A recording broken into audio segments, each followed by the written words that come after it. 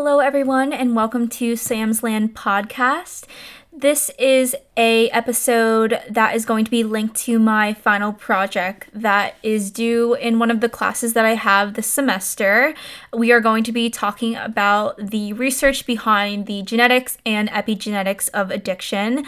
This topic is very important to me just because it is something that not only affects the life of the person, but also the lives of family members and friends. This disease is something that has affected my life personally, and so I hope in the future that there will be a better therapeutic way of treating it and also figuring out a way to prevent it. First, I'd like to start out by clarifying the difference between dependence and addiction. They are not, one and the same. Addiction is rooted in the brain, so it's more of a psychological state of mind, whereas dependence occurs when your body as a whole becomes used to the effects of the drug and then goes through withdrawal when you stop using said substance. So from the research that I've gathered, it seems to be that substance abuse is influenced not only by genetic factors, but also environmental ones, which interact in very complex ways. The genetic influence plays out in a different way than the typical Mendelian mode, meaning that there are many risk alleles involved, which actually never fully determine if a person will be affected later in life.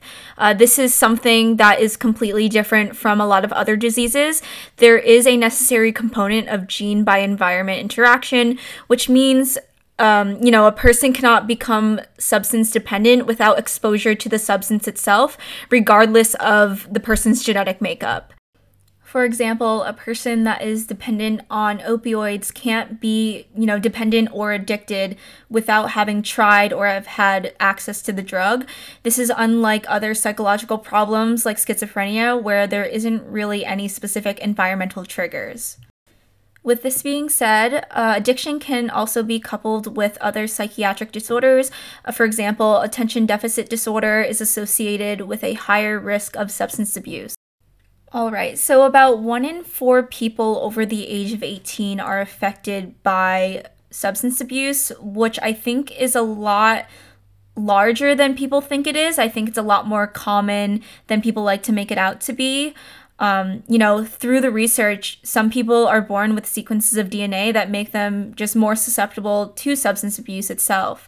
When looking at a study done with people of different ages, adolescent individuals around the age of 14, almost 70% of substance abuse is influenced by the environment. However, when the individual reaches adulthood, around 18 or so, around 50% of substance abuse is influenced by their genes. So it really shows that the environment influences when people start substance using. However, once they do, their genes really take over control. There was also another study done in Finland, I believe, where, there was a graph showing the influence of substance abuse changes with parental monitoring. So when kids had a high level of parental monitoring, a good relationship with their children, and they were involved, the environment was actually the most important thing that influenced abuse. It was about 60%. However, when kids had low parental monitoring, maybe a bad relationship, their genes were the most important, and they influenced abuse by 70%. Both of these studies, I think, are really crucial in understanding just how complex the relationship is between environment and genes. And I also think it is able to give people insight about what they can try to do to help their children along the way, especially if they know that, substance abuse runs in the family. So I think it's pretty important to understand why certain substances are so addictive, and in this case, I'm going to use the example of opioids. So all opioids act on opioid receptors and bind significantly tighter than natural endorphins do. This means that opioids can manage a much higher level of pain within the body, which is why they are prescribed for a lot of major medical procedures. Dopamine is then released once the opioid binds, which is responsible for the feeling of euphoria within the brain. Opioids suppress the release of noradrenaline, which influences wakefulness, blood pressure, etc. Over time, the body can actually develop a tolerance by either decreasing the number of opioid receptors on the cell surface or by making the receptors less responsive. This is why over time, someone needs more and more opioids in order to get the same effect, especially if they have been using the medication for a long time. This then leads to physical dependence and actual changes within the body. As people take more opioids to counter the body's tolerance, the level of noradrenaline gets extremely low, which can impact some of the body's normal functions, such as breathing, digestion, stuff like that. The body then has to compensate for this by increasing the number of noradrenaline receptors. In this way, it can detect a smaller amount of noradrenaline, which allows the body to function normally. However, the body actually starts depending on opioids to maintain this new balance. Therefore, when someone is physically dependent on opioids and they stop the medication, the noradrenaline levels get extremely high. But the body takes a long time to get rid of the extra receptors that it made on top of the cell surface. So an oversensitivity of noradrenaline causes withdrawal symptoms such as vomiting, chills, fever, etc. Symptoms of withdrawals can last anywhere from hours to weeks, depending on the severity of dependence. Another drug I would like to talk about is diamphetamine, or Adderall as a lot of people know it as. This is used for people with ADD, ADHD to help them focus. This drug is highly abused within high school and even college. Students think that if they take it, they'll be able to focus more, to study longer, but they don't really know how severe the drug is and what it does to the body itself.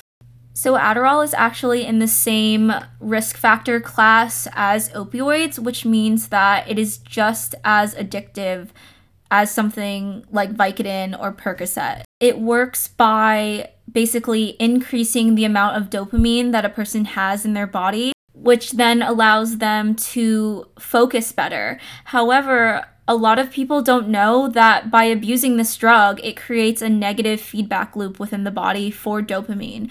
So that means that your body stops creating dopamine naturally, and so your body starts relying and becoming quote-unquote dependent on Adderall in order to supply its normal levels.